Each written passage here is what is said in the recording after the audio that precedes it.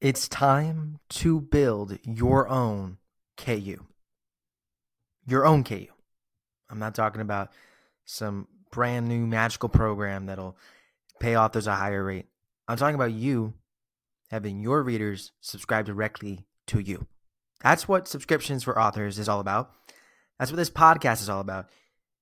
And today I want to do a special edition focused on specifically how KU authors can make use of subscriptions. But before we even get to the how, I want to talk about the why. And in the end, we're going to have a very special Q&A that some amazing authors in the Facebook group asked us some questions. So we're going to be answering those. And a lot of those questions are focused on some beginner, early entry stuff about subscriptions, which is great because if you're listening to this and you're a KU author and you were sent this by an author friend who's like, hey, you got to go listen to this guy who is in his room at midnight and he's recording this podcast because he's hyped up. And I'm hyped up about the opportunity that you have, the opportunity that we have. But it first comes with a change in mindset, with an understanding that storytellers rule the world. Those 4 words, take it to heart. That is what this is about. It's about one simple truth, that authors are more powerful than platforms and publishers. And we've been told otherwise. And in this age of new technologies and new ways in publishing, people might even feel like that's slowly slipping away. But I'll tell you this, storytellers rule the world. We still do. We always will. And authors are the ones with power in this industry. But why? Why then do we see our KU page read rate dropping? Why do we see that when you account inflation into the picture, that when compared to 2015, on average, authors are making about 30% to sometimes even in worse months, 40% less in KU adjusted for inflation? Why? Honestly, I don't know if I care. I'm going to tell you why. Because in reality, the decisions that Amazon makes, that page read, are they taking more from the pot? Are there more readers reading? We have no idea. Anyone who tells you why the rate goes up and down is speculating. They don't tell us. We don't know. We don't have that data. But we can change that. We can change that. You can change that. Here's the deal. Systems are so important. Who owns that system? Who has control of that system? Who that system's for? And on Amazon, you build the brand of Amazon. Readers don't subscribe to you. They subscribe to KU. And those are 2 very different things, even though they both have you in it. And at the end of the day, when readers subscribe to KU, they're building the brand of Amazon. They're building brand equity in Amazon. That's going on to Amazon's balance sheet, and they pay you out. And you know what? It's not the best deal in the world, but it's far from the worst deal. But what we're seeing now is increasingly it can't be the only deal. Because for many, many authors, you'd have to magically be generating either 40% more content in a year or have a 40% larger readership to just be staying afloat since the beginning of the KU program. And obviously, a lot more authors have entered the market. A lot more readers have entered the market. And it's easier said than done to grow your readership by 40%. And we all know that we have to do what we can to take control of the situation. So many of us then think wide's the answer. And I'm not suggesting that wide isn't the answer. Going wide across different retailers might be the answer for you. But here's where I'm going to link to one of many resources I'm going to share with you, all completely free resources that if you're trying to get into this mindset of storytellers of the world and you owning your own platform as an author and why this is important and how you can do it, then I'm going to link to some great articles. And this one that I'm going to refer to here and share with you the big takeaway is KU versus wide is a false debate. Okay. And in that article, KU versus wide is a false debate, I talk about how our relationship with these discovery platforms really is one primary thing: distribution. I mean, if KU didn't have the promise of potentially helping you find new readers, then why would you spend tons of Facebook ad money and Amazon ad money driving readers to your page? You're only doing that in hopes not only that they'll keep reading your books, but you're driving them specifically to a page on Amazon, because the promise that algorithm, through their also bots and all their different other algorithmic discovery mechanisms, will give you new readers. That is the promise of Amazon. That is also the promise of going wide. That wide can help you reach different types of audiences and different readers that also, at the end of the day, could net increase your distribution. The trick is that depending on your genre and depending on where things are at right now, although KU is increasingly becoming a harder deal for authors, for readers, the discovery side of the market, it's still a pretty darn good deal. And a lot of readers are still, very much entrenched in KU. So for a lot of authors, when this whole conversation comes up of, page read rate drops, I guess I'm leaving it, go wide. A lot of authors are rightfully so being like, I don't know if I can. I have 80% of my income coming from KU. Some authors have half. That's a lot to just risk by going wide. Now, you can build that back up. You could, potentially. But it's a risk. And at the end of the day, it's not helping you make more money, right? We want to help you make more money tomorrow, because next month, you don't know what that page read rate is going to be like. You don't know what discovery on the Y retailers are going to be like. It's all an up and down game. That's what this industry is. How can we help you have something more sustainable? How can we help you build your own subscription? I think you're probably starting to get a little bit of the why. Probably. It's probably coming out, but we're not done yet. I still want to share more. But I want to go back to my story, because now we're 7 minutes into this podcast, and if you got sent this by a friend, you're probably thinking, who is this guy talking to me? And I want to think first about you. And you ask a question that's reflective, which is, why do you write? Why do you write? We're talking about making money from our writing, which we all deserve to make a great income from our writing. That's something that your work has value. Your stories are invaluable to the world. Storytellers for the world. But at the same time, there's a lot of industries that you could go into and make an easier buck, right? There's a lot of different things you could do. You're probably writing stories because you love it. But why? For me, my why comes back to me actually being obsessed with science videos on YouTube. SciShow is the particular YouTube channel. And it got me thinking about the future. And I've always been so fascinated, enamored by the future and where the world was going. It was this like positive escape where I may have been unsettled by the present, but I was able to feel like just so excited about what was to come, but also scared, And when my parents, they got divorced when I was younger, and I found out my dad, he had addiction issues growing up, and I didn't know about it. So when I found out about that, and I found out that my relationship with him wasn't exactly what I thought it was, I really went into a hard place. I was just becoming a teenager, and I was just trying to figure myself out. And for me, writing was my therapy. Writing was how I processed those emotions in a space that felt safe to me. And writing was how I gave myself hope. That's why I write. And that's also why I read. And after writing, one book turned into two, eventually I realized, man, I guess I am a writer. I've always liked writing, but maybe this is what I do. I'm an author. I'm a storyteller. I can actually do this. And I started to feel that confidence. And then I got into the publishing industry. But I'll tell you something that happened when I got into the publishing industry. When I started publishing. Because publishing and authoring are very connected, but they're also distinct activities. They've got a lot of overlap, but they've got some differences.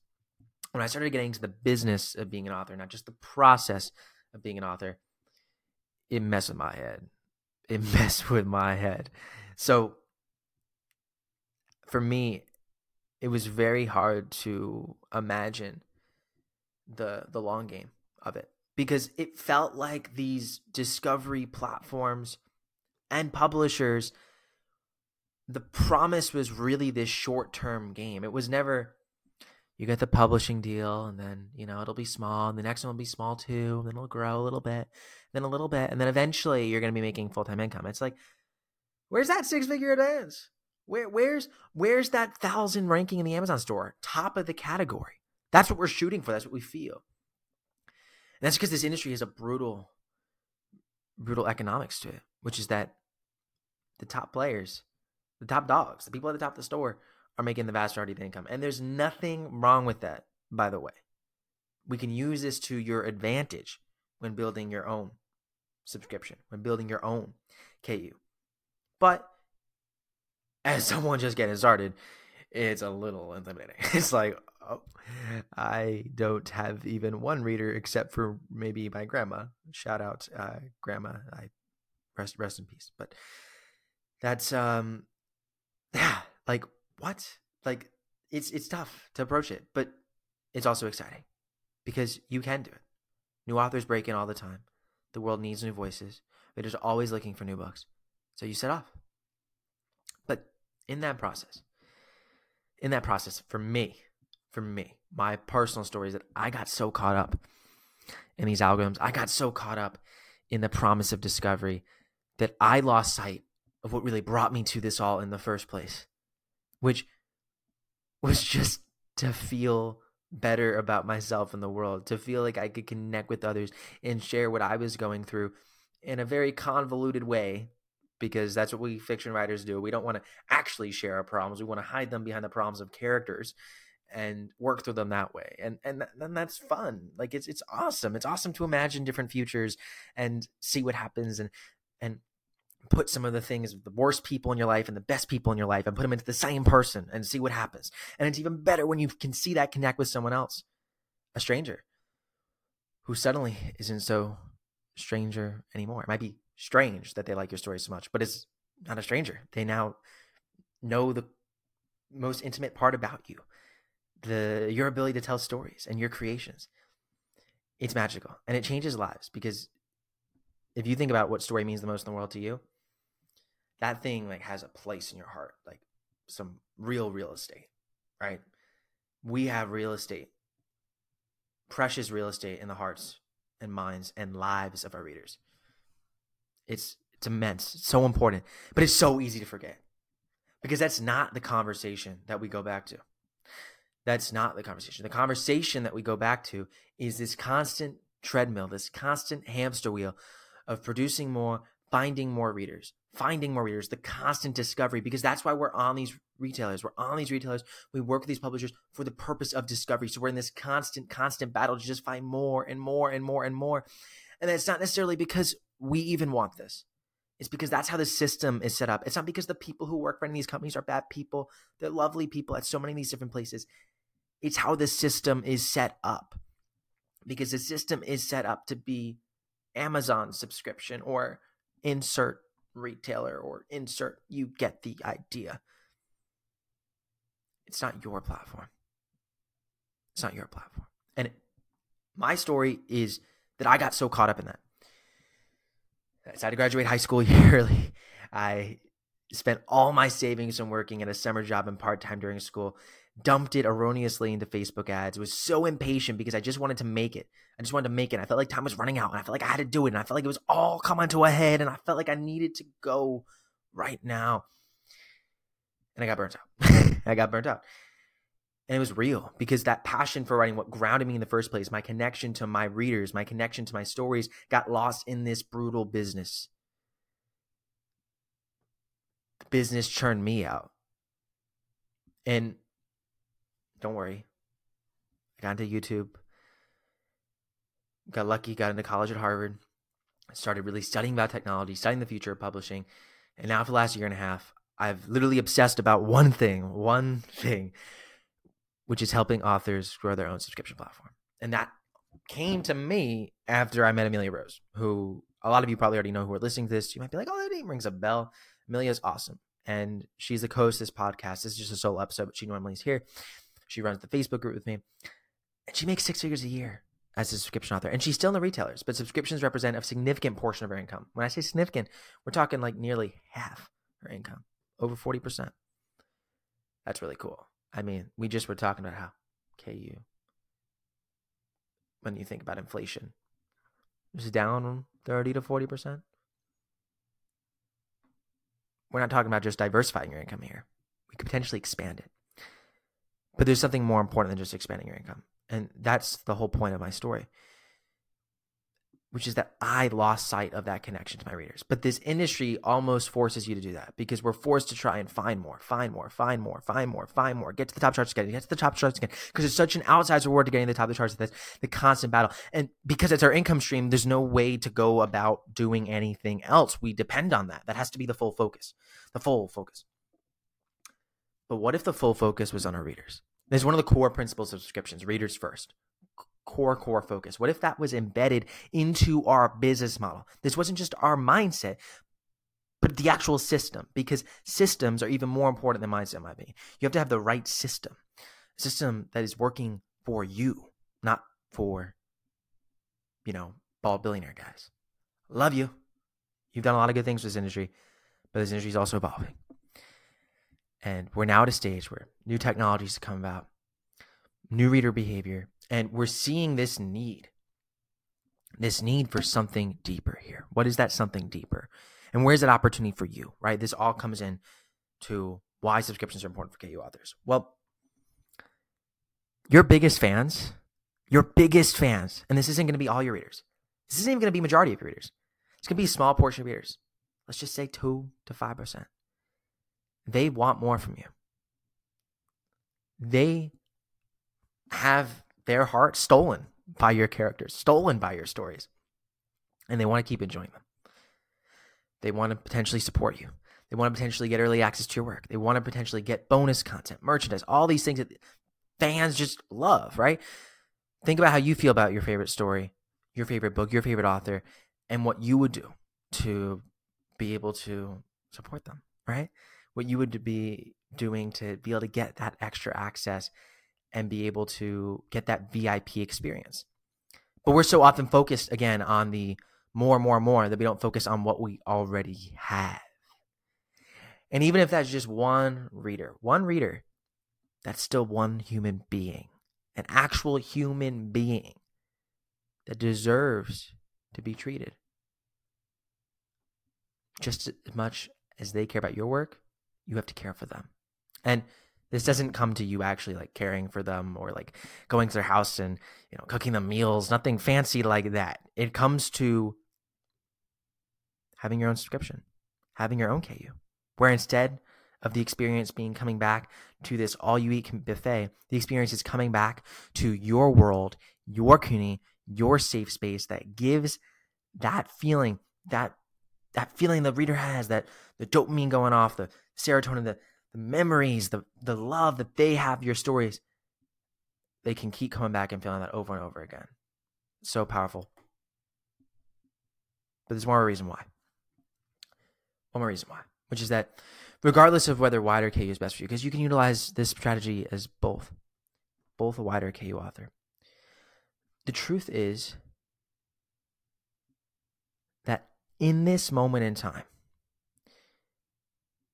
discovery on the platforms is still important. I'm not telling you to ignore the retailers. I'm not. That would be such a weird thing for me to say when most book sales and revenue in English-speaking markets comes through retailers or other platforms of that nature that are somewhat of a devil's bargain. I hope my long-term goal in publishing is that we cannot, never again will we have to make a devil's bargain as authors, that we can control the means of distribution, that we as a community have all of our own platforms and networks that tie them together that enable a true future where story tells with the world. But that's a vision, okay? Let's talk about right now. What's going to actually help you next month. And what's going to help you next month is not just pulling away from all the platforms. Again, maybe wide's a distribution strategy for you that's better. Maybe it's not. Read that KU versus wide is a false debate article. You'll get into more of what I'm getting at here. But the point, the takeaway is that book sales are still going to be part of your business.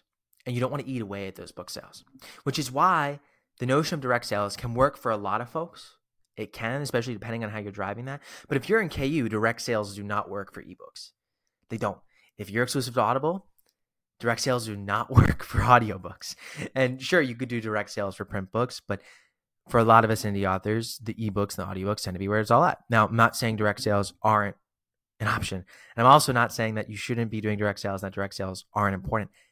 They are. Subscriptions are kind of direct sales. It's a specific business model. What I'm about to share with you is why this specific business model is really well primed and very synergistic to what happens with a retailer business, and that you can actually use both in tandem and have a subscription and expand your revenue rather than just diversify it. Okay, so let's talk about that now. When we think about what a subscription is, it is a reader paying you monthly. It could be on a bunch of different platforms. You could use something like Ream, which is specifically for authors, and I think it's a great platform, but I also am one of the people behind building it, so just a note. There's Patreon, Ko-Fi, Substack. I mean, the list goes on. You could do it on your own website. All even places you could have your subscription. I'm not talking about the platform today, the tools you use. It's a totally different conversation. But what is it? Something that your readers might pay you. Usually, the starting tier of $5 a month is what we see. $3 is about the lowest. So anywhere from maybe $3 to really $5 to anywhere from literally $100 plus per month.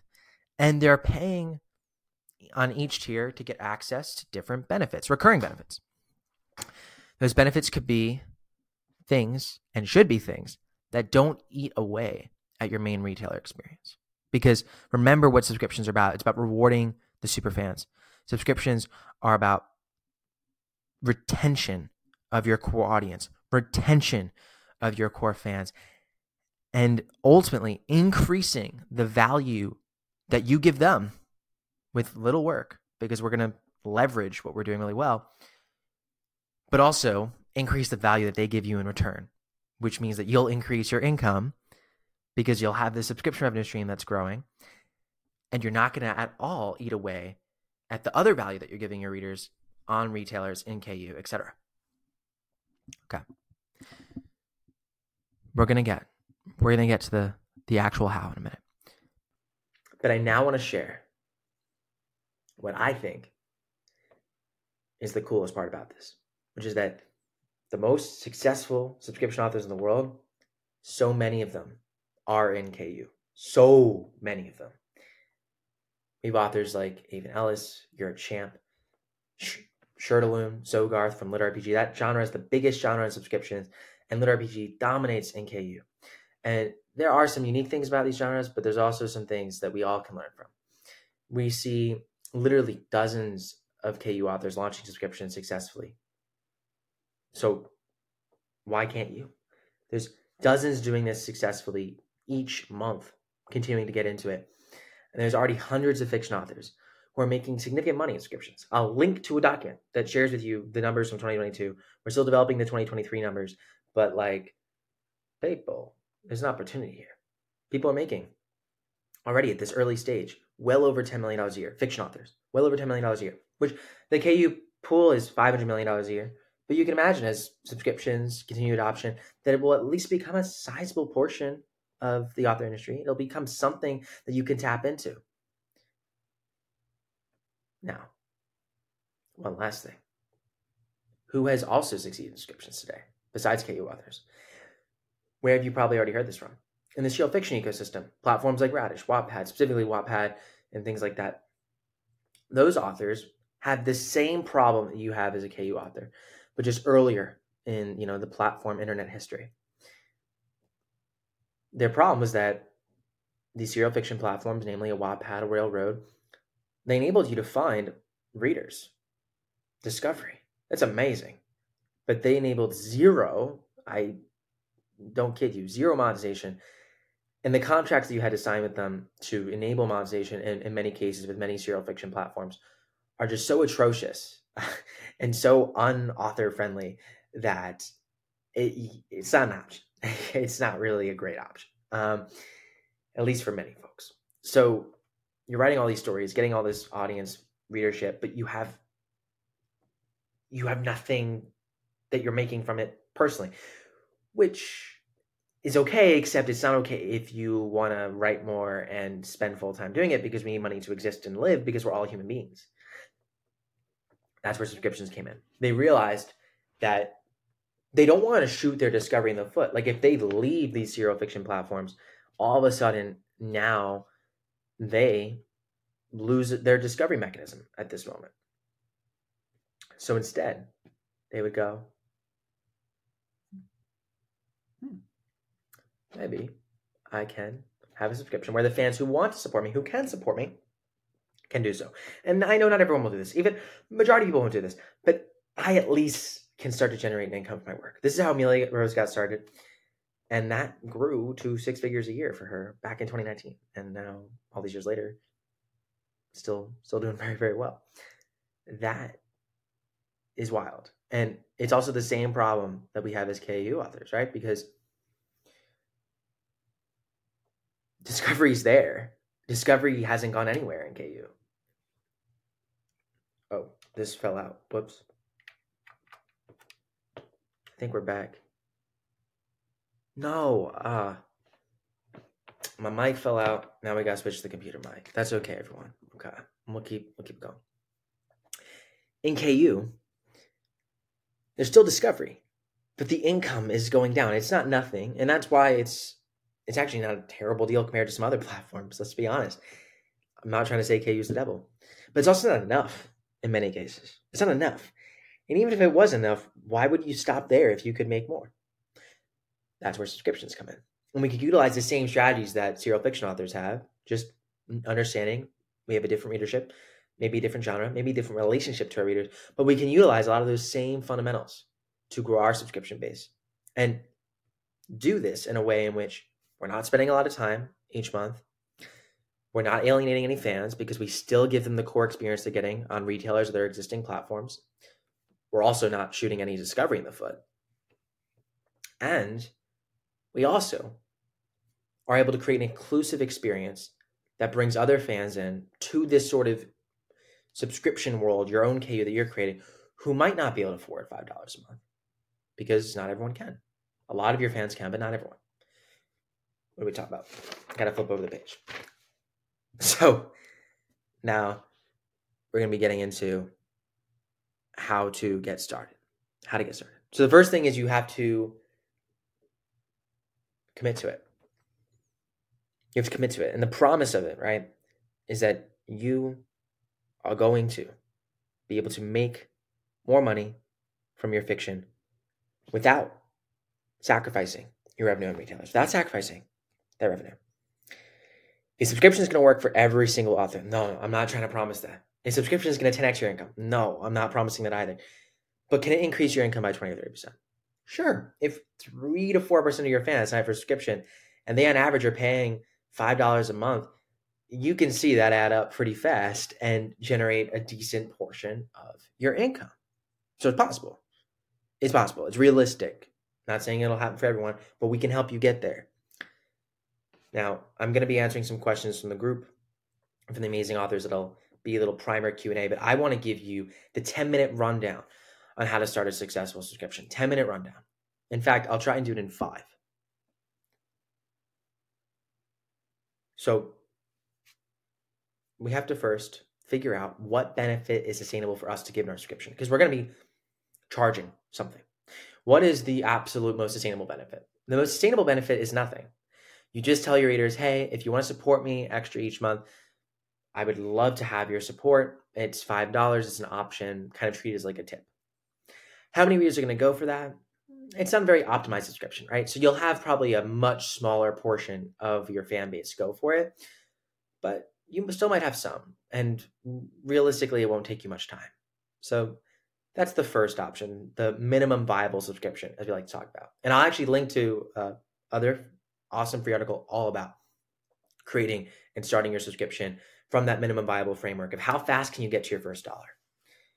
Why do I say that? Why am I even suggesting minimum viable subscription? What does it even mean? So subscriptions, right? Because it's about your readers coming back every single month, are not about the launch. It's about the fanfare. You as an author are so busy.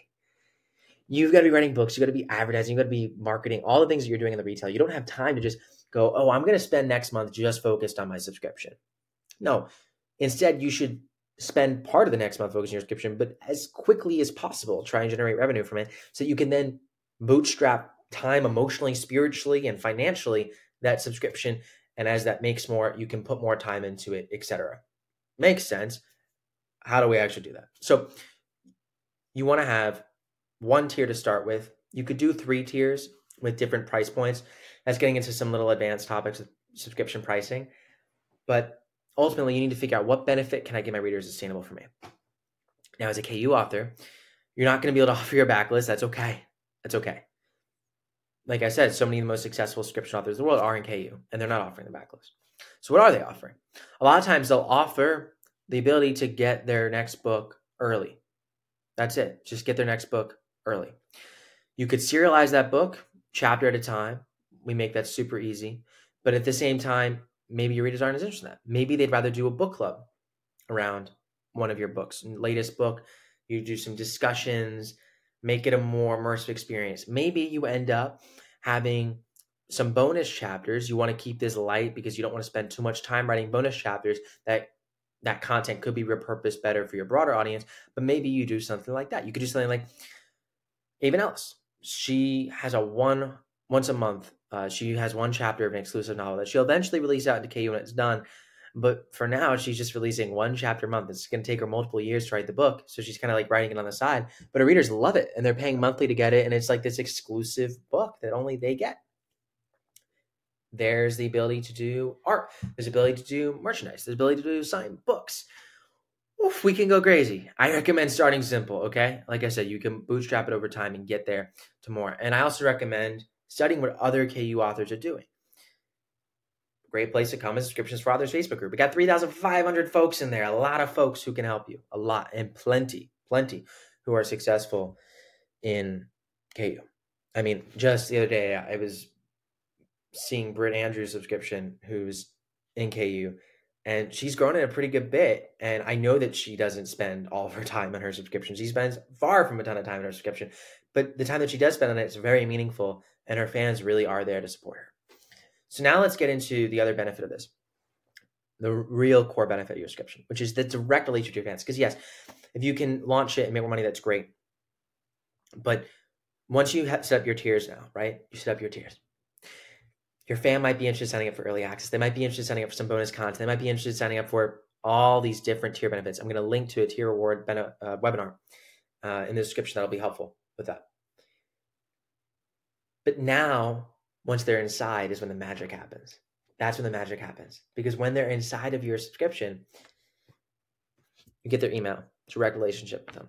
You know who is a subscriber of yours. You can contact them directly through your subscription service. You also can have them be able to comment on your stories in each paragraph, comment on your community posts, and build a relationship with them where they start to affiliate you and your stories, your characters in a positive light. That they go, wow, like I'm special. Like this author cares about me. This world cares about me. This is someone who makes me feel meaning in my life, who makes me feel belonging. And your other readers, as they join your subscription, will help you in that. They will be able to be close to each other around their shared passion. They have your stories. If you don't think this is a big deal, it's a huge deal. We are in a time of a loneliness epidemic where people are spending more time online than ever, which is not a bad thing. But the bad thing is that we are now isolated from real people, and a lot of us want to have these connections, and being able to be connected in these fandoms is so important. And you as an author are doing all the hard work in facilitating the connection through your storytelling ability. But by creating a space that brings your fans together, it's very, very powerful, and it's a huge moat for you. Because that moat, your community, that connection that you have is what drives the word of mouth sales, is what drives so many of the factors that produce long-term success in publishing. I'm going to link to another article, totally free essay, all about the three kind of factors, the three big publishing moats that'll help you survive in the future of this industry. And so much of it's based around, again, building that direct relationship with your audience. One where they're coming to you for your brand. You've built your brand and your subscription. They're coming back to you.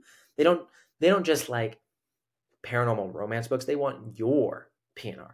They want your werewolf, whatever it is, right? They want you. That's the kind of core of it. That's what we have to get to.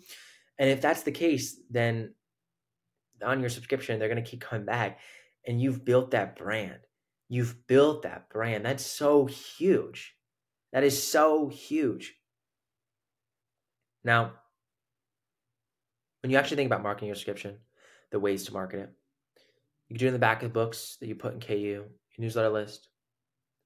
You could even drive people to following on these platforms where they can start to interact with you on a subscription platform, but can follow you You'll get their email when they follow you. You'll be able to send them updates, just kind of like they're part of your newsletter. You could bring them to your newsletter because you can export it.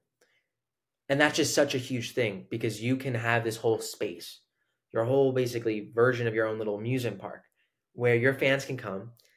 The ones who can afford and want to pay you can get the VIP experience. And the ones who aren't able to can still hang out and potentially might get a CUNY post that you put up there, might get a newsletter update you put up there. And you can build that relationship with them and between them. That is huge and truly is what this is all about, because we got into this to connect with our readers, to connect with our stories, and to tap into that core passion that brings us back to these worlds day in and day out. And having this community there to ground you, having these readers knowing they support you, and being able to get that direct feedback from them will shape everything you do in the future development of your product lines, future development of your stories, and will ultimately help you be able to build a more focused brand that can not only build a more powerful subscription, but can help you succeed even more on the retailers. It's a virtuous cycle. The halo effects are real here. And you don't have to pull out of KU to do it. You don't have to pull out of KU to do it. And you can set one up so easily in less than an hour that you don't have too much to lose by trying. So that is my call to action for KU authors. You've never done something specific to KU authors. And I hope I outlined some of the benefits of it in terms of how you could potentially be able to keep your exclusivity, not have to, forsake any income on the platforms, forsake discovery, but be able to, in your subscription, give your readers an awesome experience, VIP treatment that ultimately leads to more value to you. Now, I know one quick question on this, because we're going to be getting into all of the Q&A from the group, but one quick question would probably be, hey, this sounds great, but if a reader is getting early access to my subscription, or a reader is getting bonus content, are they going to go buy my book on Amazon still? The answer we see, and we see this, is yes. So many of your readers are still going to go on to the retailers and support you. They want that finished book. They want the edited book. You're offering something that's unique in your subscription, a unique experience, and your fans are going to want both. So it's not going to hurt your sales for the most part on retailers.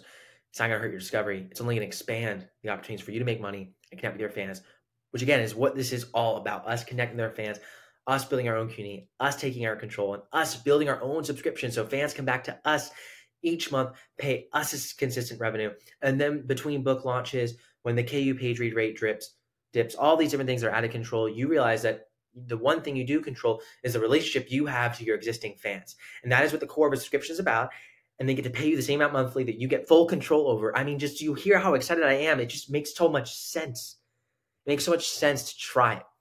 And again, I'm not suggesting that it's right for everyone, because that's just, nothing is right for everyone. And the beauty of a subscription is there's not one way to do a subscription. If anyone tells you there's one way to do a subscription, they're lying. You can do a subscription in the way that works best for you and your life. And it's about these principles: under promising, over delivering, keeping it sustainable for you, having fun, putting your readers first. That comes first in terms of what is your relationship with them existing? How can you literally put yourself into their mind and think, what will they think about my marketing? How can I make my marketing fun? How can I include them in this process so that they feel like they're a part of the journey, that they're getting a lot of value from this, not that they're just giving me value. We can oftentimes think about what we're getting from it and not what they're getting from it. All these different things. Okay. I'm getting way too excited. I want to wrap up with just 5 steps before we get into the questions. 5 steps to start your subscription. First step, create a free account. All these subscription platforms are free to use. You can sign up and you can get it started. The next thing is to create your first tier with your first benefit. The benefit part you could overthink of, and I understand that, but you can also change it in the early days. So don't be too wedded to it. Don't be too wedded to it. Then you have the next thing, which is loading up some content, preparing that benefit. Maybe that's getting a chapter loaded into your subscription, bonus content, art piece, whatever it is. But that actually isn't a lot of time, because you don't need to load up years worth of content for your subscribers. You're not competing with KU. Again, this is subscription to you and your world. It's not endless stories, right? You're one human being. You cannot produce endless stories, but you can produce an incredible experience that fans want to come back to month over month and will pay for. Okay. Then we're up to step 4, which is share your subscription with the world. And keep this simple. I want you to have the fastest time to first dollar. We all know how stressful it is launching a book. Subscriptions are not about launching, they're about iteration. So launch quickly. Get it out to some fans in your Facebook group. Get it out to some fans in your newsletter. See if they like it. See how that goes. Iterate based on their feedback. Which brings us to step 5, which is making changes and making it fun for your existing fans. Subscriptions are built around consistent monthly payment. And ultimately, it's a system that rewards you for focusing on your existing fans and building deeper connections with them. The one thing that the system of Amazon doesn't reward. This system, your subscription platform, your KU rewards you building your brand and you building intimate relationships and intimate connection with your readers, building those core fans. That's what this business is built off of in general, all of publishing, and subscriptions just incentivize that. It's baked in. So you have to remember that, oh, when I get a fan in month 1, I want to give them a great experience so they keep coming back month over month. That's what it's about.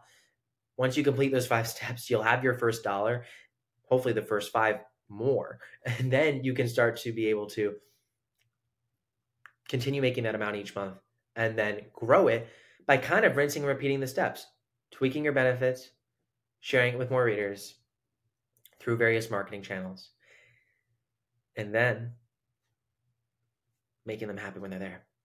Now, I know there's a lot. I know you might want a deeper dive. We have a free book all about subscriptions called Subscriptions for Authors. It's free in audiobook, and that'll be free on YouTube specifically and podcast players, and then free across all the retailers and direct from us. So you can find that linked in the description. You just get it for signing up for our mailing list, but you also can just go onto a retailer and get it yourself. No email required.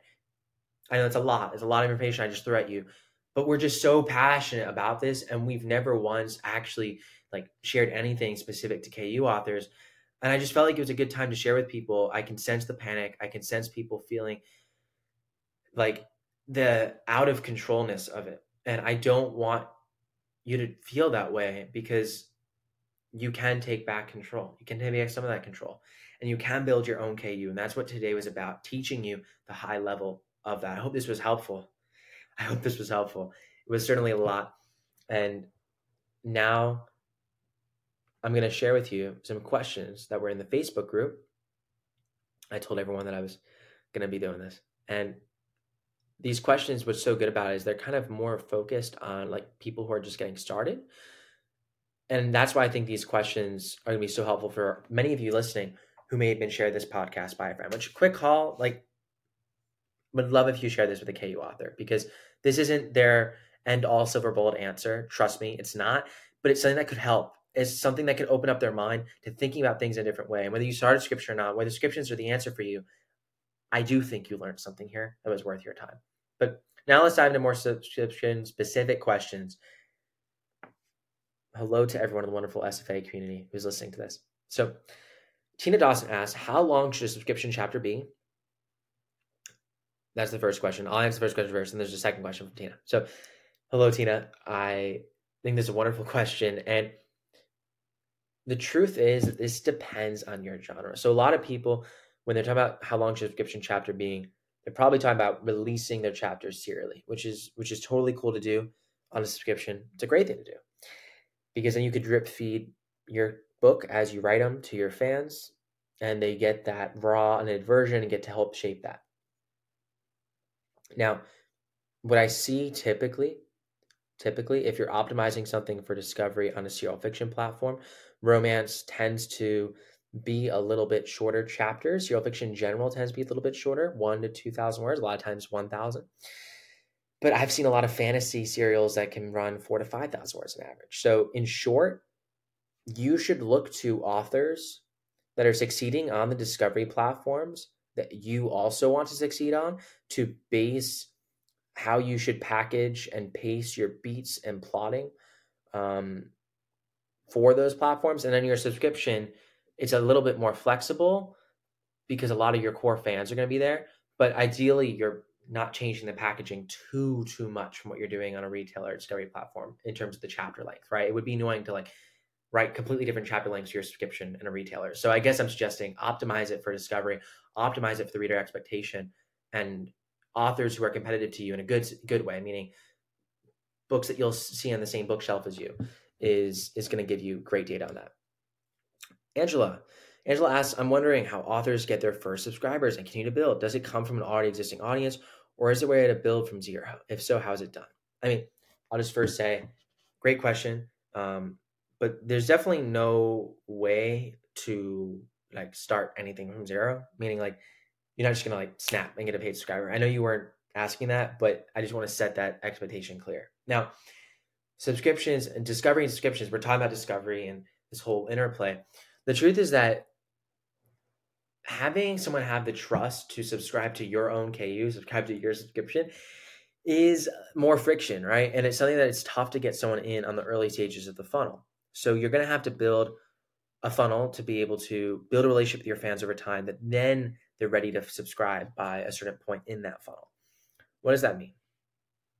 It means that oftentimes to start a successful subscription and get paid fans in 24 hours, the authors who are most primed to launch a subscription and press the button and immediately get new paying subscribers are probably authors who already have an existing fan base of some sort. But you're actually really primed as someone just getting started out to build this monetization engine into your business from the get-go. And it's so important because oftentimes if you don't do it, it's really the situation where you could be losing out on money that you're making along the way. Like $5-10 when you're just getting started out is a big deal, and that will scale with the size of your audience. And the key is, like I've been talking about, hammering home this whole podcast, utilizing the right discovery platform, which could be KU, which could be Y, which could be serial fiction platforms, to then funnel them into your subscription. That's the idea. Tina also asked another question: what price is the most popular, and what price do you recommend setting for a first-time subscription author? So the most popular price, I would say, is either $3 or $5. It's kind of one of the two. I've seen it trend more upwards towards $5, and I would say $5 is what I'd recommend for a starting tier. But it depends what you're offering. Like if you're offering signed books at a $5 tier and you're releasing 4 signed books to your readers a year, that's not going to be profitable with shipping costs counted in.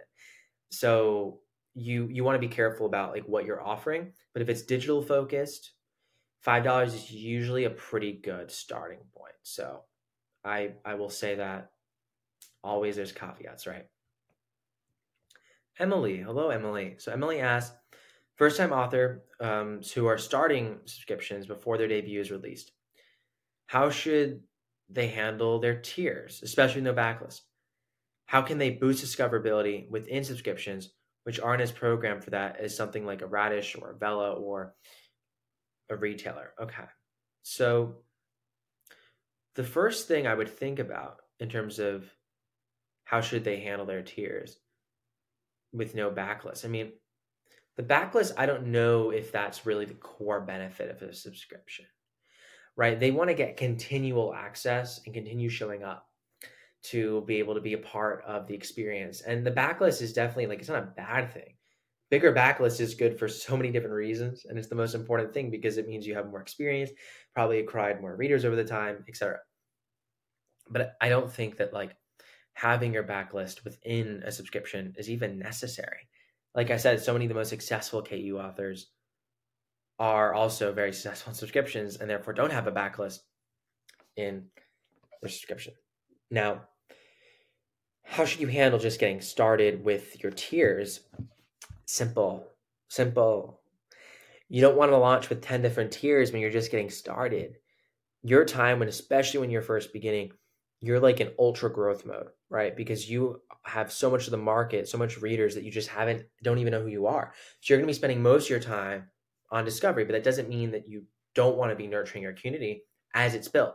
But you want to be careful about making sure that you're not over promising 10 different tiers to your subscribers, because if you have bonus content, signed book, exclusive artwork, all this different stuff, and you only have one subscriber, you might make good money from that one subscriber, but when you think about how your time could be leveraged elsewhere to build your fan base with other activities, you might realize that that's not the best move. So I recommend picking tiers that are very high leverage. What I mean by high leverage, it means that the time that you're spending in your subscription creating that content and delivering those benefits can be repurposed elsewhere for the sole purpose, or at least a core purpose, being discovery. So an example would be, if you're going to be offering exclusive short stories in your subscription, that's beautiful. But when you're just getting started, this is especially important. Don't make those exclusive to your subscription forever. Bundle them into a collection, publish them on Amazon, right? And try and also basically juice your discovery and your monetization as much as possible. In terms of discoverability on these platforms, I think that's changing. I think things are evolving. I don't want to say too much, because I think there's a lot of just exciting things that are changing in the industry over the next couple of years. But as it stands right now, you do have to bring people your subscription. And at the same time, like, you always have to bring people to a space where they can start to build trust in you before they're ready to subscribe, right? So there's always that sort of like, no one's just going to magically pay you $5 a month. There's always that sort of ramp up period. And if you have a subscription, you just want to think about your top of funnel. So you might want to think about actually using one of the discovery platforms, a retailer, serial fiction platform, to be able to funnel people into your subscription, social media, etc. Just posting into the ether on a site, as we all know, isn't going to get eyeballs. So you always need a way to try and market/advertise yourself and get eyeballs to what you're doing, target eyeballs. Randall, great to hear from you. Randall asks, I have a 3-book series almost ready for publication. Would I be better off pushing this out as a subscription, chapter by chapter, or would it require rewriting first? So my answer here is going to be no. It would not require rewriting first, but it also depends on your comfort level. But what we see, if you're looking to do an early access focused subscription, there's multiple business models. There's early access focused subscription. There's fan immersion, which is like Zoom calls and other sorts of cool experiences with your fans. There's bonus content, which could include art, epilogues, other bonus chapters, and things like that. And then there's, of course, like merch and swag focused subscriptions. So speaking to your specific subscription, because like I said, there's no one way to run a subscription. Okay, I'm sticking true to that. It's true. But Randall, what it sounds like with how you want to run your subscription, I would recommend that you would be best publishing the early access, getting that feedback from your readers. You don't need to dust it all up and get it edited first, because you can think about this from a cash flow perspective.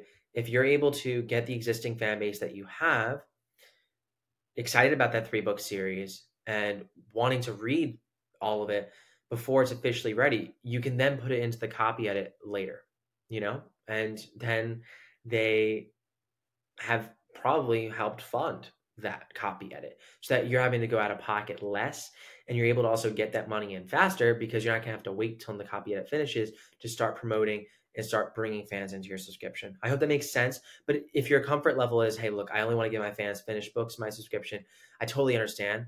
But it's very common for a lot of authors offering early access for that not to be the case, that they are giving them closer to first drafts. Sabrina, hello. Sabrina asks, are there authors with less of a rapid fire subscription who are successful? I was told that releasing frequently twice a week was where people were successful, but feels less attainable starting out as a writer who also works full time and has kids. Okay. Yeah. I mean, this is just true. Like, when you're getting started as a writer, you're not going to be able to do what full-time writers are doing in terms of output. And I think this is the biggest thing to think about in a subscription is when we look at books, right? Books are so focused on the launch and creating distinct products that we create the distinct product of a book, and then we launch it, and then we create the next one. So when you're seeing like a finished product from a beginning author and an author who has hundreds of thousands of readers, there might be a difference in the quality of a story, but that's of course subjective. But the final finished product, best practice is to have it as close to on par as possible, right? With subscriptions, that's not true, because subscriptions, you're going to be constantly iterating that one product of your tiers, right? Whereas that's not how it works with books. You release new books. And because of that subscription nature and launching not being the thing, but the iteration being the thing, I would recommend thinking about what is sustainable for you. Over time, you can launch, new things in your subscription and be able to iterate it to the point that you're producing more and giving your fans more. But you also have to be at that stage of your career. And until you get there, I would really, really focus on keeping things sustainable. Avon Ellis. She's an amazing, amazing author. I know I've already mentioned her, but she's a KU author who we had in the podcast. I'll link to that episode in the description. But she writes basically one of her big draws in her subscription is a chapter a month, exclusive novels. So you can definitely do, once a week, once every other week. Very possible. Very possible. In terms of like what free subscription funneling platforms work best for different genres. So obviously this episode's about KU, which KU would be kind of the funnel here. But based on what you're asking, I'm pretty sure that you're talking about serial fiction platforms, which in that case, we have an article, I'll link to in the description, that's all about like the best serial fiction platforms per genre. Because you didn't mention your genre in this question, a little bit tough for me to guess what is best for you. And as much as I'd love to go over every serial fiction platform, I think the article does a good job at it. So I would go read that. The next thing, Angel, hello. What do we need to have to start a subscription on the legal side of things? Any documentation or licenses do we need to have on hand before we could start one? Angel, this is a great question. Great question. So in short, not really. I mean, you really just need what you would need to set up on a retailer to get paid out, which I will say does depend on the country. In the United States, you can run yourself as a sole proprietorship. But I know United Arab Emirates, a lot of times they require some sort of business. So it depends locally on your country. Okay, I'll say that. But for most countries, you're not going to need really anything beyond what would be the equivalent of a sole proprietorship in the United States. Okay, that's not legal advice. I'm not a lawyer, but just some insights. In terms of like how you're paid out and documents and things like that, you can either choose to do a subscription direct where you basically own all the payment data, which is really cool, and you control the subscriptions yourself. Like you can migrate them from platform to platform. It's a really cool feature that not every platform has, but Ream has it, and it's basically like setting up on Shopify.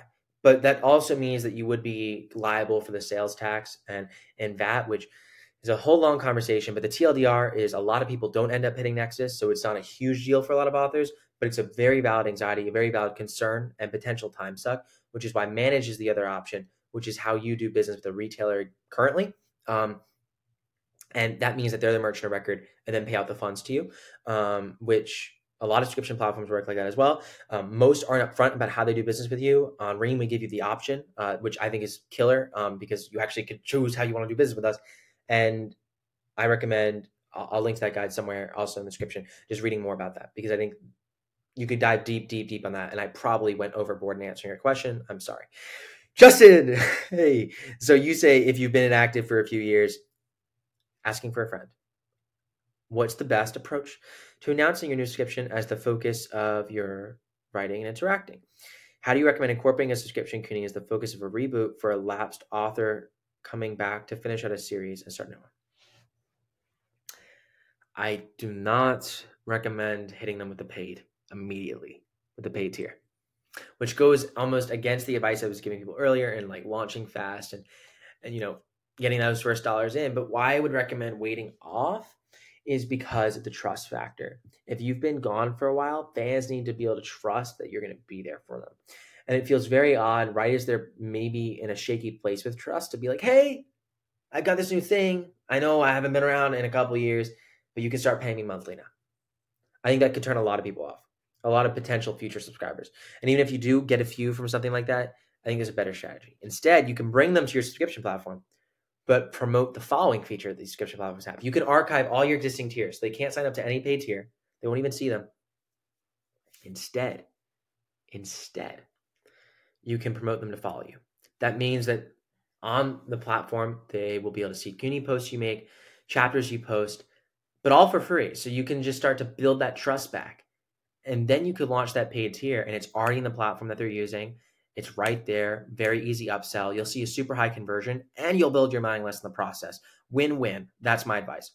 Sophie, hello. Great to hear from you. So you ask, how do you explain what a subscription is to readers who usually only read long form and have no interest in paying per chapter websites? I have a lot of, I'll wait for the ebook to read back from over half my newsletter subscribers when I'm marketing my serialized stories. And I'm not sure how to incentivize trying something new. That's a great question. So this again is specifically for someone with the early access subscription business model. And, you know, the biggest thing you have to think about here is, are you trying to change their behavior? Not really, right? Subscriptions are about giving your fans more of what they love. So it's all about the framing, right? How do you frame it in a way that is familiar to them? The truth is that serial fiction, the serial reading experience, is different than the novel experience. There's a few ways you can approach this. Instead of the idea of like dripping out early access a chapter a day, you could do what I call the book club model. The book club model. This is how you can create greater perceived value in your offer for your early access subscription when the word early access doesn't really ring true. Like if fans are like, oh, early access, that's cool, but I just get access to like a chapter at a time and that just seems confusing. Just give me the whole book when it's out. Cool. I understand where you're coming from. Readers first, let's empathize and now think, how can we create a more compelling offer? Book clubs. What do I mean? Okay, so here's what I would do.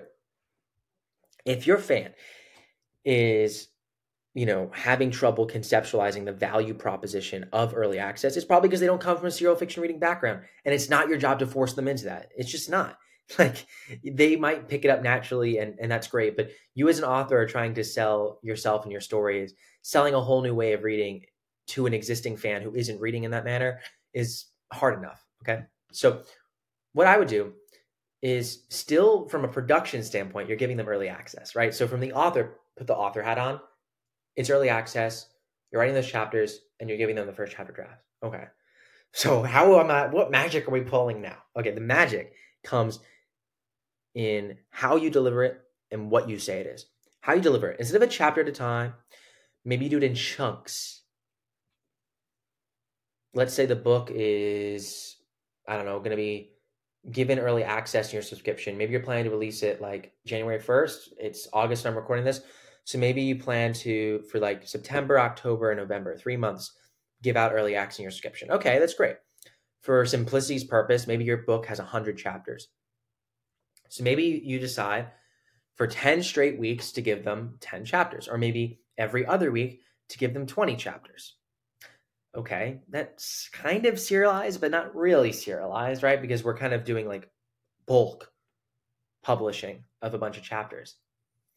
And the scheduler that we have makes it super easy to do that too. But what you can do, and this is I love it. This is where we get exciting. You will actually frame it as a book club. In a book club, when you read something, think about when you read something for a book club or at school. I mean, usually you'll meet once a month in a book club. So, and it'll be like for an hour. So you'll have read the whole book. But if you're doing a book club online, you're not going to probably be meeting for an actual hour. You're going to be doing asynchronous community discussions. And the best way to do that, instead of having one big discussion in the end, is have a discussion while the book's going on. But how can you ensure that people don't read ahead?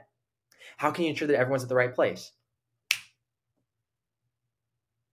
Early access, but you're not going to call it that. But effectively what you're doing, right? Because now you can say, chapters 1 through 20 are available in my book club. We're going to have discussion on it. And I'll make a post in the community where people can ask questions on September 15th. And then we'll get up to chapter 40 by October 1st. And then so on and so forth, right? You see that? The book club model, it's a way to reframe early access in a way that's more comfortable, more familiar to readers, because they probably understand the value proposition of, I get to be in a VIP book club that gives me access to this story before it launches, and I get to participate and ask the author questions and see how the story is developing. That sounds way cooler than serialized early access to the right reader. To other readers, serialized early access might be like, whoa, this is it. You want to try out the different messaging. Ultimately, it doesn't change your core product, the story. It doesn't really even change how you're releasing it outside of just bundling the chapters together slightly differently, right? And it's this slight change and this slight marketing copy change that can lead to huge value, right? Because you're coming and meeting your readers where they are. Hope that was helpful. Renee, amazing question. How much time do I need to allocate for admin and outreach? So those are two separate buckets. And I think the admin is easier to answer because if we bucket admin into managing success, analytics, etc., posting chapters, keeping up with, end of year taxes and things like that, I think admin work for a subscription could be very low. I mean, if you preload your content in for a book and schedule it out, which we make really easy on Ream because we built the whole platform for authors. So a lot of this stuff is just the admin time gets cut down by a lot. I'll put it that way. But you could very realistically do it in 30 minutes a week of admin time, if not less. I think I'm actually trying not to oversell you on the admin time. That doesn't count the creation time. You're not going to be able to write your chapters and post them in less than 30 minutes, but you can certainly post them, post the CUNY post, get everything you need to get done, respond to the comments of your readers, get all that admin work done in a relatively short period of time. As that admin time scales, which would mainly be community management, managing comments from readers, managing those interactions, you could hire a community manager, which is going to be a growing role in the publishing industry and a valuable one. And a PA can do a lot of these things. So that would be, it's a limited admin time. And when it comes to outreach is a separate discussion, which I'm thinking that you're talking about marketing there. The truth is that the should and can are more important. How much time should you spend on marketing? Heck, I think if we all could spend an unlimited time on marketing and writing, we'd probably all have better writing businesses. I'd really ask you, the better question is, how much time do you have to devote to your writing career in general? And the answer is going to be maybe 10 hours a week, maybe 5 hours a week, maybe 40 hours a week if you're working full time. That's beautiful. We want to get there. But you're going to have a small portion of that should be for marketing, because you're going to want to be writing for, I recommend, at least half your time spent writing. So then the other half, might be split up between some admin here and there and some marketing. So then you might realize I have 2 hours a week to market, right? And then you want to back into, how can I have focused marketing activities that are helping to drive value for me, and not splitting my hairs between 10 different places? Because how can I master 10 different marketing strategies in 2 hours a week? That doesn't sound very realistic, right? Which is why we talk about focusing your funnel, building out one funnel successfully first. So anyways, I know that's not like an exact answer, but I hope it's helpful. Sue asked, so I'm switching genres, cozy mystery, and have a tiny list, and I'd like to have some subscription marketing tips. So how do you find your subscribers from a standing start? What subscription funnels work well for my genre? If I go for an early release model, will that potentially make me lose momentum when it comes to selling my first in the series? How do I stop this from happening? I've heard it said it can be better to start subscriptions when you already have the first in series out. That kind of makes sense, as those who like the story might want more before book 2 comes out. Thoughts? Sorry, that's more than one question. No. So this is perfect. I love it. And let's back into this here. So I think that cozy mystery is definitely like the readership there you're not going to find on serial fiction platforms that much. Those aren't necessarily serial fiction readers. So when I was talking earlier about the book club framing, I think that's probably a more valuable framing for that reader. There's actually a creator on Patreon. Her name's Tonya Kops, who has a successful subscription that's a cozy mystery book club. So there's definitely something there. So that's one thing. In terms of how do you find your subscribers from a standing start? First of all, I'm not an expert in cozy mystery. I won't pretend to be an expert in cozy mystery, but you will probably find them. The platforms that I see them interacting on are Amazon and Facebook. Frankly, that's where I see them interacting on the most. Again, cozy mystery will probably know better than me, which would mean that you kind of have two methods to kind of reach them: organically or through paid marketing. So paid marketing is Facebook ads and Amazon ads, primarily if you're utilizing these two platforms. And both can work. I know Steve Higgs does really well with Facebook ads and cozy mystery. And I met him before. He's a great guy. I would be shocked if you listened to Steve Higgs, but you're a great guy. Shout out to you. But if you don't have the money to spend, or marketing's not your strength, you're more looking to go organic. Organic on Amazon is very hard until you get sales. It's very much a chicken and egg scenario. But I would think about going into cozy mystery reader groups and interacting and becoming a trusted person in the group. I recommend joining the subgroup that Joan Raymond's starting. That'll be launched in the next probably 30 minutes after this podcast is published, because I'm going to go and make that post and then go to sleep. But that group is for cozy mystery authors, helping them build a larger book club on Facebook. So there's some opportunities there. And I would say that, networking with fellow authors on the journey is important, and, building relationships on the ground with readers. Maybe like, for instance, like in terms of how you could find readers, ads are scalable, ads can work, but if you're looking for, again, the more organic approach, maybe it's going into these book clubs, and maybe there's an event that's going on in these Facebook groups that you're able to utilize, right? We all know about Facebook parties. You have to be careful. It can be a time suck too. It's really challenging. No silver bullet there. But hopefully that's some ideas to start with, and definitely look at the Cozy Mystery subgroup. That'll be awesome. What subscription funnels work well for my genre? That's something that's out in the air. It's out in the open. Tamara Lush successfully launched a Cozy Mystery subscription, has over 10 paid subscribers now. You should definitely check her out. Tamara or Tara Lush. I think both will show up. They're amazing. They're a Cozy Mystery author. So that's one success story, which I think is awesome. Her funnel was from her newsletter into the subscription. So it depends on how you want to go about it, but you're probably going to be best bringing someone from the back of a book or some sort of social media platform, probably Facebook, onto your subscription platform, either as a follower or a paid member. The offer is the key part in terms of your funnel, like how the call to action works, what your subscription offer is, what the benefit is.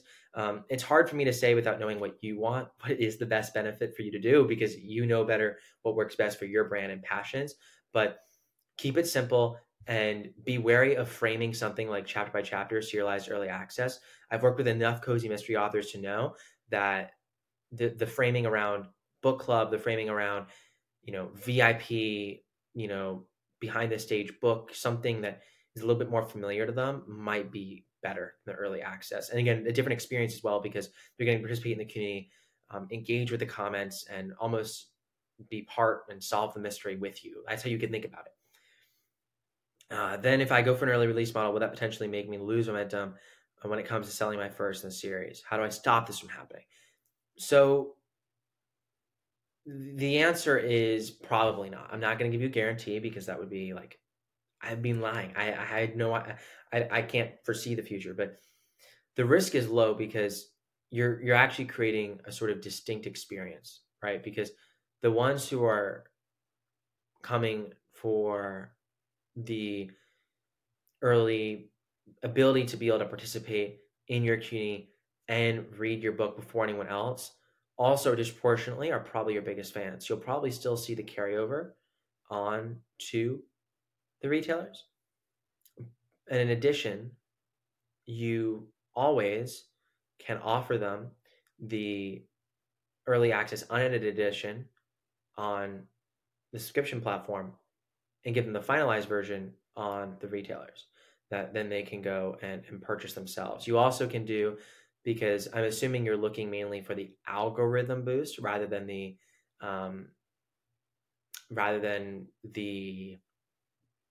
boost in revenue, because you're already making more revenue from those readers than you would be on the retailers.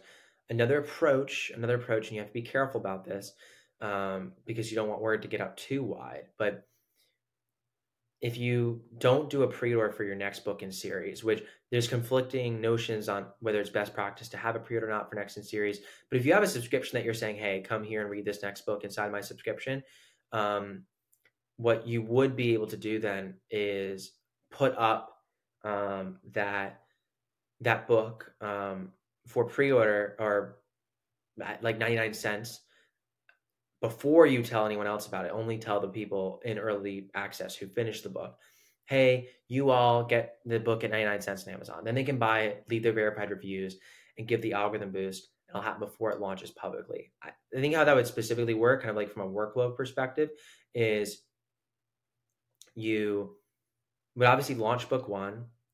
You would offer early access to book two, and you might want to have the pre-order up in the retailer then. And if you do have the pre-order up in the retailer then this strategy of the limited time discount wouldn't work for being one book behind, but then you'd want to actually be doing this for book three.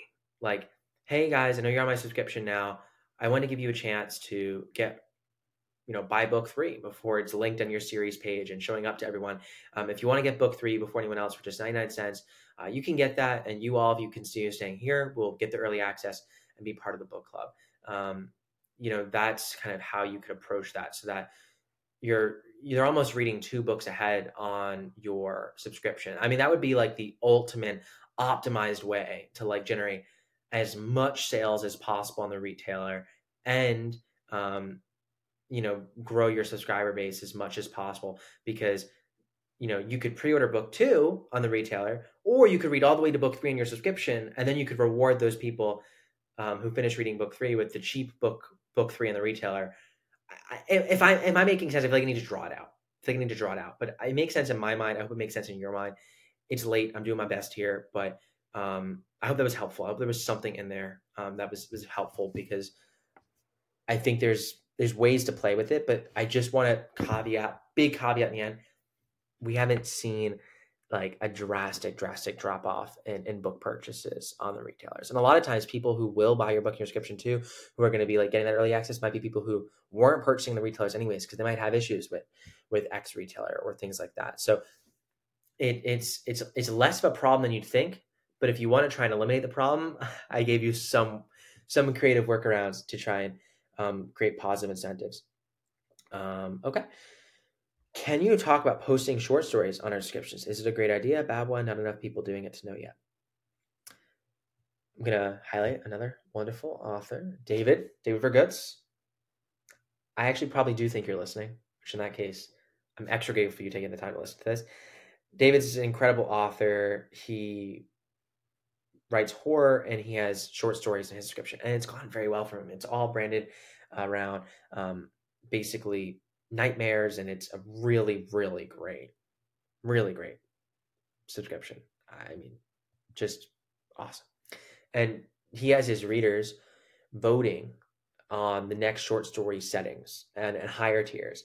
And then the readers' his lower tiers and his higher tiers get those short stories. It's an ingenious short story model, and it's working for him. And then he's taking those short stories and leveraging them for greater discovery by putting them in audio version on YouTube, collecting that AdSense, funneling those people back into his subscription, and then bundling the short story into a paperback that he can then sell, and into an ebook that he can then sell to retailers. And the people at a high tier will get that paperback for free, which is great, because the paperback discovery, as we know, on the retailers isn't really as important as the ebook discovery. So he gets to give an extra reward, capture more of that revenue, and not have a hit in discovery. It's a genius model. So I guess I would just recommend looking at David as an example, one of more growing examples. And as long as you're thinking about repurposing those short stories for discovery outside of your subscription, it's a really fun thing to do to bring community together. It's really, really fun. So I encourage you to give it a shot, and I encourage you to look at, someone like David. There's also EJ Frost and the Steamy One Shot group, and a lot of people doing things of that nature where you might have more like one-off short stories. Your whole subscription might not be focused around short stories, but there might be one a month or one every other week that kind of like brings fans in at a lower tier. If you can't afford $5 a month, well, you get one short story for $3 a month. You can try it out and see. And that often can entice people to upgrade and be a great thing to build the community together. And you could have higher paying tiers be able to vote on some of the things that happen in the short story. I know that sounds wild, but like, hey, you can pick the setting. Hey, we can name a character after you. They can be really, really fun and give you a chance to experiment. So if it's something that you enjoy as a writer, if you like short stories, there's definitely ways to make money off of subscriptions. Subscriptions is one of the few ways you can make money off short stories reliably, but there are other ways to make money off short stories for sure. But subscriptions are a very valid one.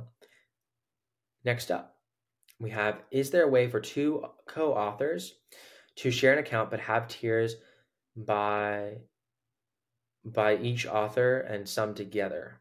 I think I read that right. So right now, that's quite challenging to do on the subscription platforms that exist in like a simple way, like meaning, hey, let's create a joint page. I'll fully get the royalties from this tier. You fully get the revenue from that tier, and we'll split revenue on this tier. That's not quite super easy right now, but that'll be changing. But what you can do is create a joint account where you have the page, you both can have access to that account. Then you can set up a tier for each of you and a co-author tier and do all that. But all the revenue right now would get paid out to one bank account, and then you'd have to pay it out from there, which is standard for a lot of how co-author agreements work. But I do think there's room to make that better and easier on subscription platforms. But it's a great question. It's a great question. Melinda asks, can I have a one-time purchase to unlock a special edition of an annotated book? You could actually, Melinda.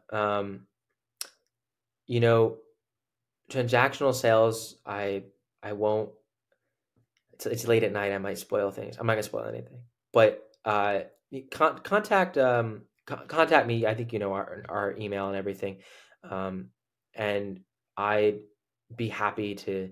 I have a solution for you. We've done one-time upgrades and transactions as well, and I can automatically downgrade people and make that a really smooth process. So I guess the short story is like, let's talk. It sounds very possible to me, and it sounds like a great idea. Kimberly, what is the most popular tier format? And do those folks publish chapters weekly? Short stories weekly. What is the most popular practice? Kimberly, these questions. No, it's a good question. It's a good question. I always hesitate around this because it's like the beauty of subscriptions is it's your platform, it's your KU, and it's you. So you should be doing what works best for you and not necessarily thinking you have to do what works best for other people. So that's just my first advice. Stop admiring people who are 3 years ahead of you in the subscription game when you need to be thinking about who are the people who are doing it today who are going to be sticking in it tomorrow, from a sustainability perspective in terms of what you're offering. Here's the most popular tier format. Pricing kind of went over. Entry-level pricing, $5 is the most popular. In terms of the format, I would say right now, the existing authors who are successful in subscriptions, early access is the most common model. So they're basically publishing the book elsewhere down the line, or the content or the short story, but the fans in their subscription are getting the ability to read it before anyone else. In terms of like the cadence, I would say once a week is like a median. It's a median. Like there's some people who are doing way more than that. There's a lot of people who are at a less frequent cadence. And I think a lot of it just comes down to like what's sustainable for you rather than like what is best or optimal. But like, I think just in general, shooting for writing one chapter a week is a great goal. So that feels sustainable to at least enough people for me. But it's also about the median of where I see things being with subscription rewards. Casey. So Casey asks, how important is networking on the free sites you're using to convert to paid subscribers? Because apparently it is very important. That's what Casey says. That's what you mean by networking. Like on the free sites, like responding to the comments of readers really does have an impact. So if you consider like responding to the comments of readers as networking, then like, yeah, I'd say that's pretty important. I would say responding to the comments of readers on serial fiction platforms you're trying to gain discovery on is pretty important. That doesn't mean you have to like become friends with them or like become a social media influencer in the comments. It just means, thank you. This means a lot. Or I'm glad you said that. I'll take it into account for the next chapter. Things like that, showing someone that you see them, that you recognize them is what matters with that. Now, I'm not going to tell you that networking with authors isn't important, but I think that like building a community of authors around you is just like a creative need that is so important to fulfill, like being able to be around other creative people, right? So I think that just from a soulful standpoint and a creative standpoint, it's important. But from a discovery standpoint, it's great when you get other authors recommending your book, and who are trusting the community.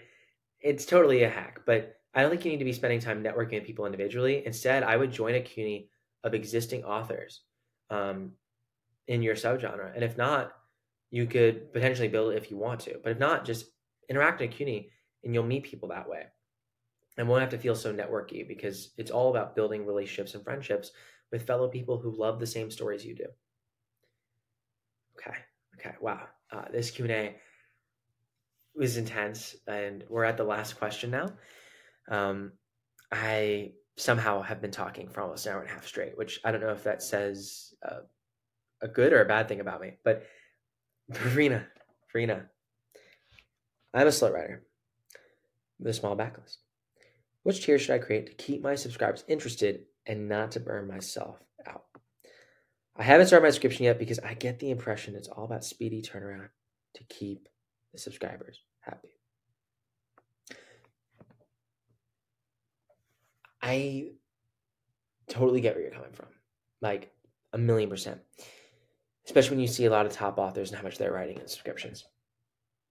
But I don't see it necessarily being true.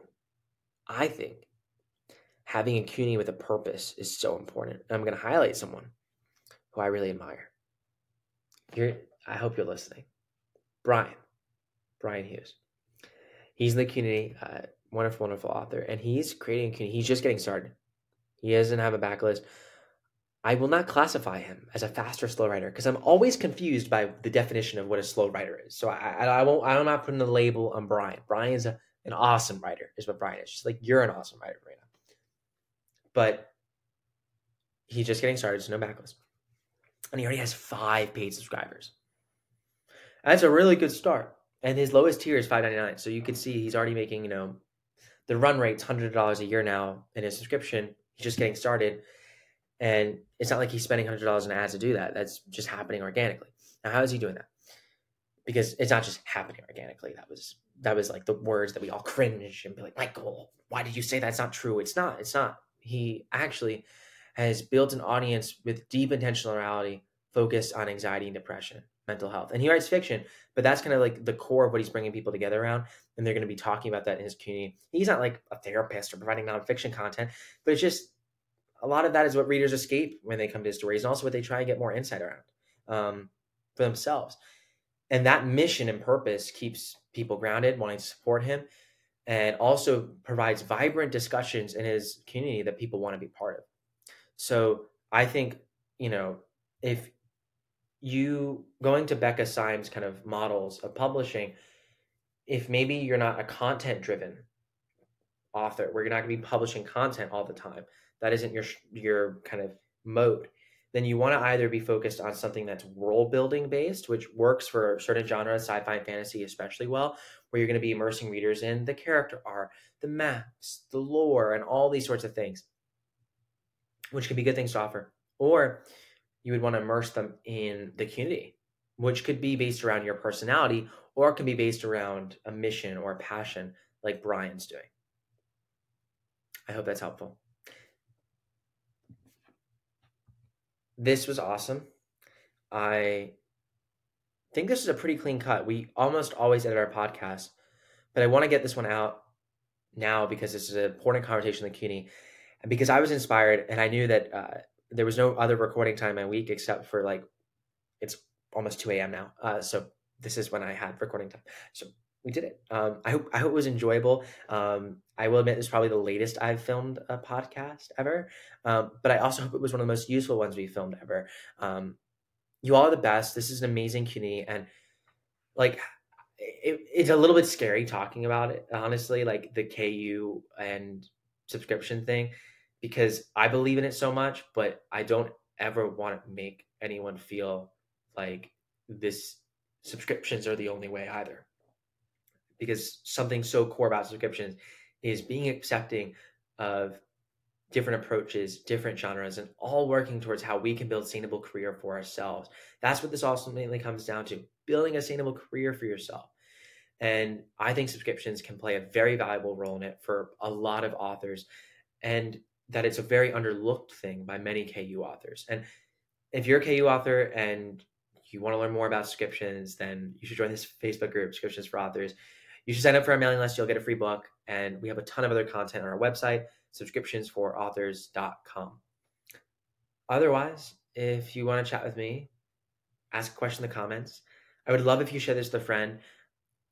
We do our best to create the absolute best content in the world about subscriptions for authors. And I am unbelievably confident that we do that. And you all help us in doing that every single week by asking amazing questions in the community, providing amazing answers.